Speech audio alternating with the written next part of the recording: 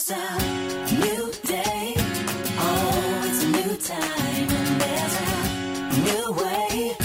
Gonna live my life hard. The old has passed away. And the new has come. Thank God it's a brand new day. Thank you for tuning in to the Open Door Ministry Breadcrumbs podcast with me, your host, Barbara Smith. We are here to share our blog articles with you in an audio format. We know that people are very busy and constantly on the go, but we all still need daily inspiration in our lives. It is our goal to share a few thought-provoking morsels that will challenge you to stay actively engaged in the Word of God. His Word is the bread of life.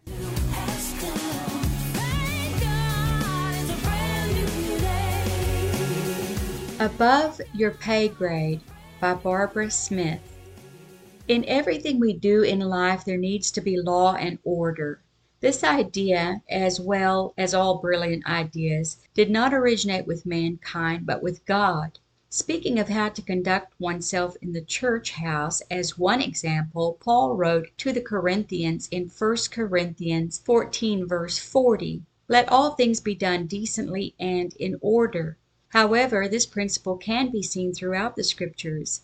Since the United States was established on the concept "In God We Trust," and the Constitution was founded on the principles of God's Word, we have had a plethora of great ideas over the centuries. However, we must not forget where our help comes from, or we will be on a downward slope to chaos, which is becoming more evident in the 21st century as individuals steer away from biblical concepts. Hope, grace, and mercy offers the opportunity to turn back to God and is still available, as we can see in the promise of 2 Chronicles 7 verse 14. "If my people which are called by my name shall humble themselves and pray, and seek my face, and turn from their wicked ways, then I will hear from heaven, and will forgive their sin, and will heal their land." We read in the Old Testament how God spared Moses' life as a baby from the wrath of Pharaoh. God had a purpose for his life. He was going to lead God's people out of captivity from the land of Egypt. We know this because we have read the story. Of course, Moses as a boy and growing up as a young man did not know this. He was raised primarily by the Pharaoh's daughter, but had been taught and nursed by his own mother in his formative years. The things he had learned were in his heart and began to surface when he saw the mistreatment of the Israelites by the Egyptians. They became quite clear, though, through a series of events which led to him killing an Egyptian during a dispute and unsuccessfully trying to hide it. Thus he had to flee Egypt. He was 40 years old at the time and ended up living another 40 years in the wilderness, tending sheep in preparation for his leadership role in bringing God's people out of bondage. During this time, he married Zipporah, whose father Jethro ultimately became his lifesaver through the words of wisdom he spoke that Moses desperately needed to hear many years later. After seeing the burning bush and having a serious conversation with God, Moses returned to Egypt to lead the people out of bondage. Though it was not an easy 1, 2, 3 magical formula, he and his brother Aaron got the job done. That might have been the easiest part of the equation, however, because following that, the actual leading and governing of the people began. These were Jethro's words to him when he in short order became overwhelmed in his new role. Exodus 18 verses 10 through 27 tells us the story. "And Jethro said, Blessed be the Lord who hath delivered you out of the hand of the Egyptians, and out of the hand of Pharaoh, who hath delivered the people from under the hand of the Egyptians. Now I know that the Lord is greater than all gods, for in the thing wherein they dwelt proudly he was above them. And Jethro, Moses' father-in-law, took a burnt offering and sacrifices for the Lord. And Aaron came and all the elders of Israel to eat bread with Moses' father-in-law before the Lord. And it came to pass on the morrow that Moses sat to judge the people, and the people stood by Moses from the morning unto the evening. And when Moses' father-in-law saw all that he did to the people, he said, What is this thing that thou doest to the people? Why sittest thou thyself alone, and all the people stand by thee from morning unto even? And Moses said unto his father-in-law, Because the people came unto me to inquire of God. When they have a matter, they come unto me, and I judge between one and another, and I do make them know the statutes of God and his laws. And Moses' father-in-law said unto him, The thing that thou doest is not good. Thou wilt surely wear away both thou and this people that is with thee. For this thing is too heavy for thee. Thou art not able to perform it thyself alone. Hearken now unto my voice. I will give thee counsel, and God shall be with thee. Be thou for the people to Godward, that thou mayest bring the causes unto God, and thou shalt teach them ordinances and laws, and shalt show them the ways wherein they must walk, and the work they must do. Moreover, thou shalt provide out of all the people able men, such as fear God, men of truth, hating covetousness, and place such over them to be rulers of thousands, and rulers of hundreds, rulers of fifties, and rulers of tens. And let them judge the people at all seasons. And it shall be that every great matter they shall bring unto thee, but every small matter they shall judge. So shall it be easier for thyself, and they shall bear the burden with thee. If thou shalt do this thing, and God command thee so, then thou shalt be able to endure, and all this people shall also go to their place in peace. So Moses hearkened to the voice of his father-in-law, and did all that he had said. And Moses let his father-in-law depart, and he went his way into his own land. Thus Moses became the leader and judge of the Israelites, with multiple judges and leaders under his authority.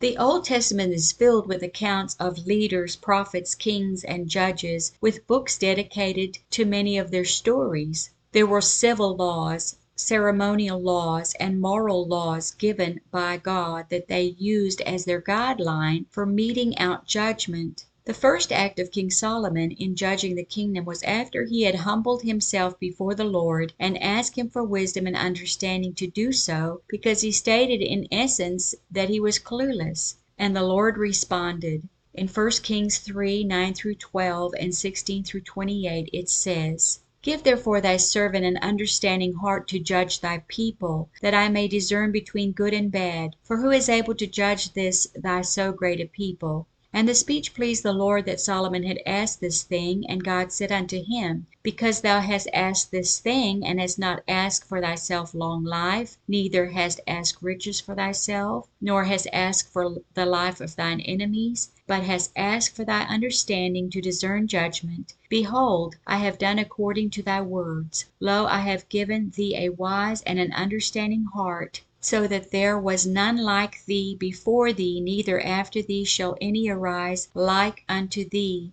Then came there two women that were harlots unto the king, and stood before him. And the one woman said, O my lord, I and this woman dwell in one house, and I was delivered of a child with her in the house. And it came to pass the third day after that I was delivered, that this woman was delivered also, and we were together. There was no stranger with us in the house, save we two in the house. And this woman's child died in the night, because she overlaid it. And she arose at midnight, and took my son from beside me, while thine handmaid slept, and laid it in her bosom, and laid her dead child in my bosom. And when I arose in the morning to give my child suck, behold, it was dead. But when I had considered it in the morning, behold, it was not my son which I did bear. And the other woman said, Nay, but the living is my son, and the dead is thy son. And this said, No, but the dead is thy son, and the living is my son. Thus they spake before the king.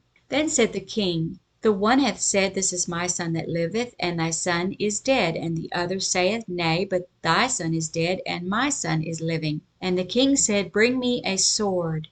And they brought a sword before the king. And the king said, Divide the living child in two, and give half to the one, and half to the other. Then spake the woman whose the living child was unto the king, for her bowels yearned upon her son. And she said, O my lord, give her the living child, and in no wise slay it. But the other said, Let it be neither mine nor thine, but divide it. Then the king answered and said, Give her the living child, and in no wise slay it. She is the mother thereof. And all Israel heard of the judgment which the king had judged, and they feared the king, for they saw that the wisdom of God was in him to do judgment. These types of issues, greater and smaller, are still brought into courthouses to be judged today. I cannot speak to how every country oversees their affairs, and there are those who seem to have no judicial system. However, the United States, as previously mentioned, was founded on principles of law and order. Each of our 50 states have their general courts with numerous divisions. My condensed and maybe not all-inclusive version of this topic is: there are trial courts that are most often where cases originate and are the lowest level of the court system. Probate courts handle wills and administration of estates. Family courts handle child support and custody and the cases of child abuse and neglect. Traffic courts handle violations and infractions involving motor vehicles and related issues. Housing courts handle cases involving landlords and tenants. Small claims courts handle dollar amount disputes that are from $2,500 to $15,000 or less, depending on the state you live in. And juvenile courts handle criminal offenses of minors and truancy.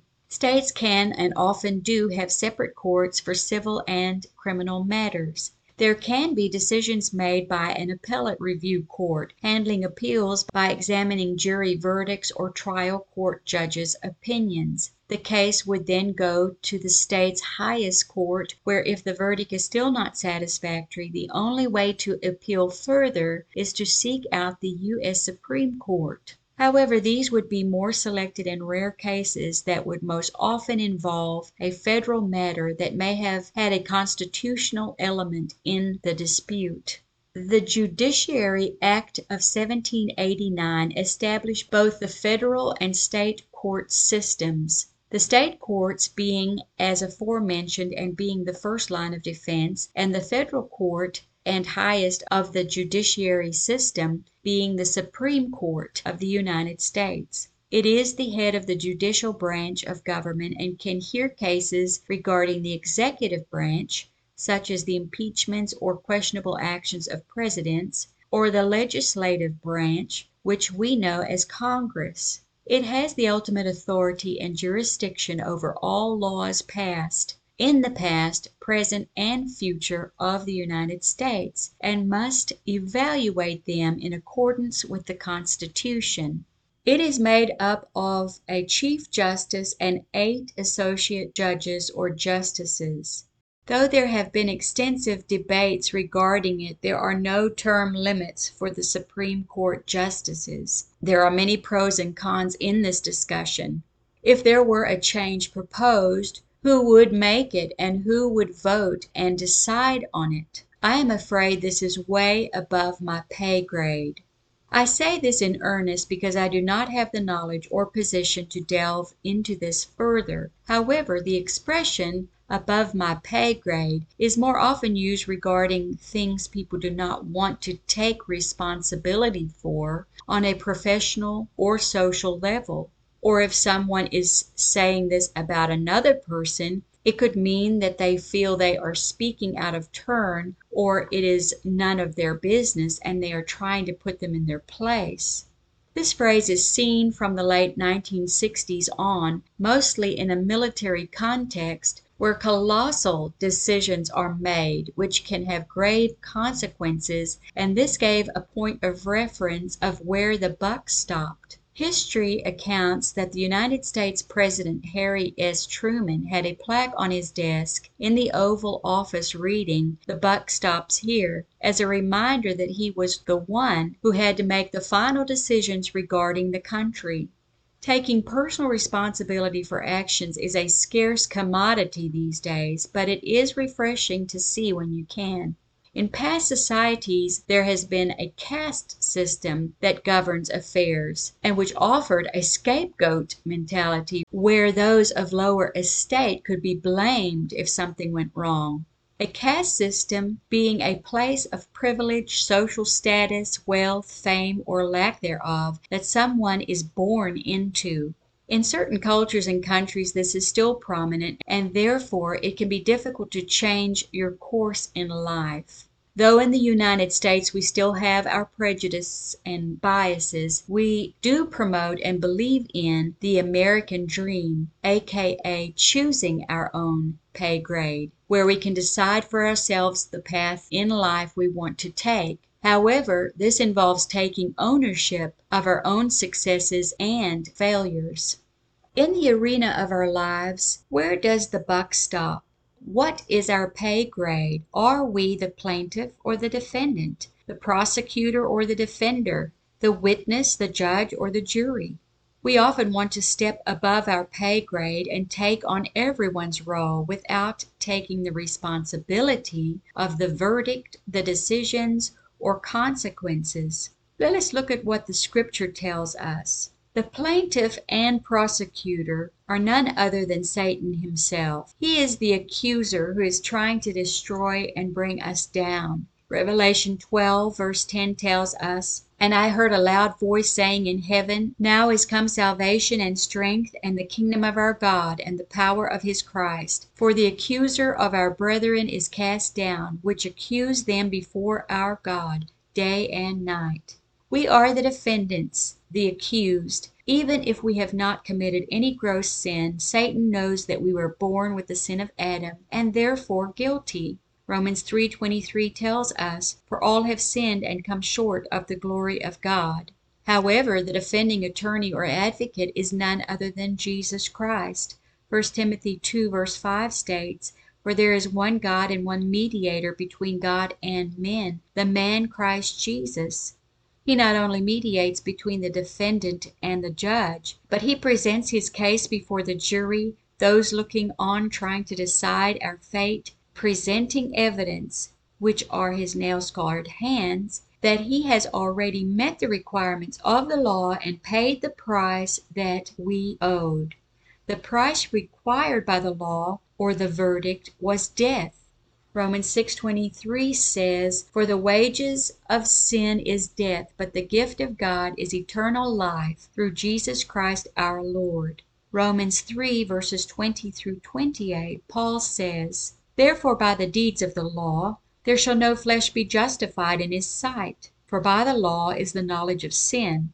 But now the righteousness of God without the law is manifest, being witnessed by the law and the prophets, even the righteousness of God which is by faith of Jesus Christ unto all and upon all them that believe. For there is no difference. For all have sinned and come short of the glory of God, being justified freely by his grace through the redemption that is in Christ Jesus, whom God hath set forth to be a propitiation through faith in his blood, to declare his righteousness for the remission of sins that are past through the forbearance of God. To declare, I say, at this time his righteousness, that he might be just, and the justifier of him which believeth in Jesus. Where is the boasting then? It is excluded. By what law? Of works? Nay, but by the law of faith. Therefore, we conclude that man is justified by faith without the deeds of the law. It is not our deeds that have saved us, but Jesus' death on the cross in our place. Going forward in life, 1 John 2 verse 1 tells us, "My little children, these things write I unto you, that ye sin not. And if any man sin, he has an advocate with the Father, Jesus Christ the righteous." Colossians 2:13 through 20 confirms that our debt is paid and therefore we can no longer be judged for our past sin.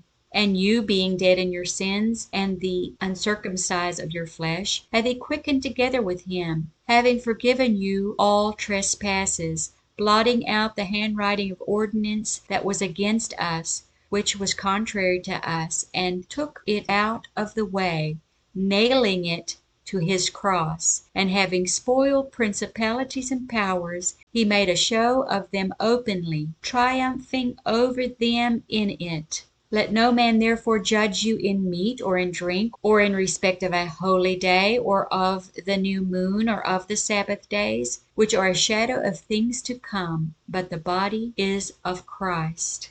Lastly, but most importantly, God is the judge.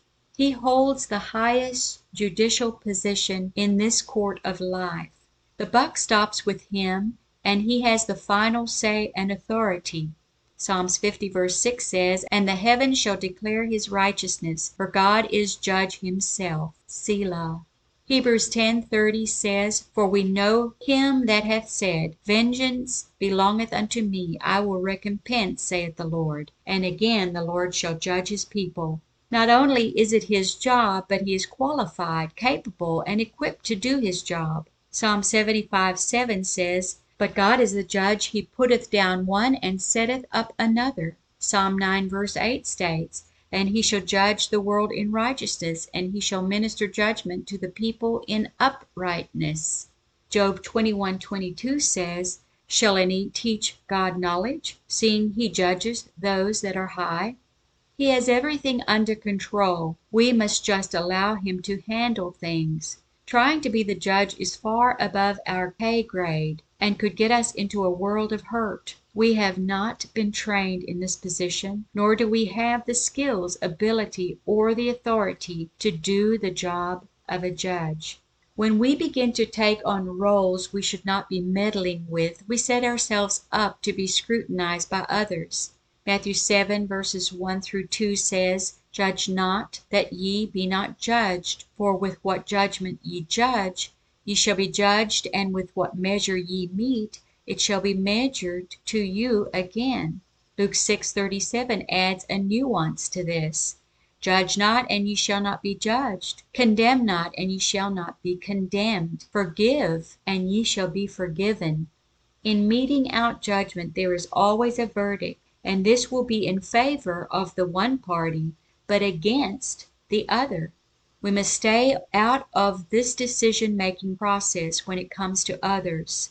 James, a major source of practical Christian living, has quite a bit to share on the subject. James 2 verse 4 says, "Are ye not then partial in yourselves, and are become judges of evil thoughts?" In chapter 2 verse 12 he says, "Keeping the whole law, so speak ye, and so do, as they that shall be judged by the law of liberty." He continues in James 4 verse 11 through 12, "Speak not evil one of another, brethren. He that speaketh evil of his brother, and judgeth his brother, speaketh evil of the law, and judgeth the law. But if thou judge the law, thou art not a doer of the law, but a judge. There is one lawgiver, who is able to save and to destroy, which is God. Who art thou that judgeth another then?" In James 5 verse 9 he concludes, "Grudge not one against another, brethren, lest ye be condemned. Behold, the judge standeth before the door." We are the accused and the defendant, and we have all been summoned to court. However, when it comes to others, we are not their judge, but only witnesses. Though we are not blind and can see the wrongdoings of others, instead of judging, which is above our pay grade, we should rather try to resolve our differences without going to court or making a public issue of disputes, and more importantly, take things to the judge, aka God, in prayer that we cannot manage on our own.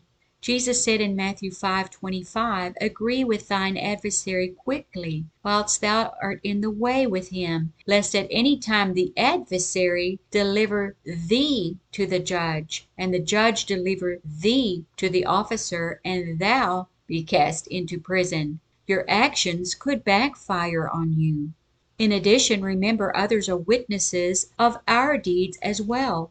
Hebrews 12 verses 1 through 3 admonishes, "Wherefore seeing we are compassed about with so great a cloud of witnesses, let us lay aside every weight and sin which doth so easily beset us, and let us run with patience the race that is set before us, looking unto Jesus, the author and finisher of our faith, who for the joy that was set before him endured the cross, despising the shame, and is set down at the right hand of the throne of God. For consider him that endured such contradiction of sinners against himself, lest ye be wearied and faint in your minds."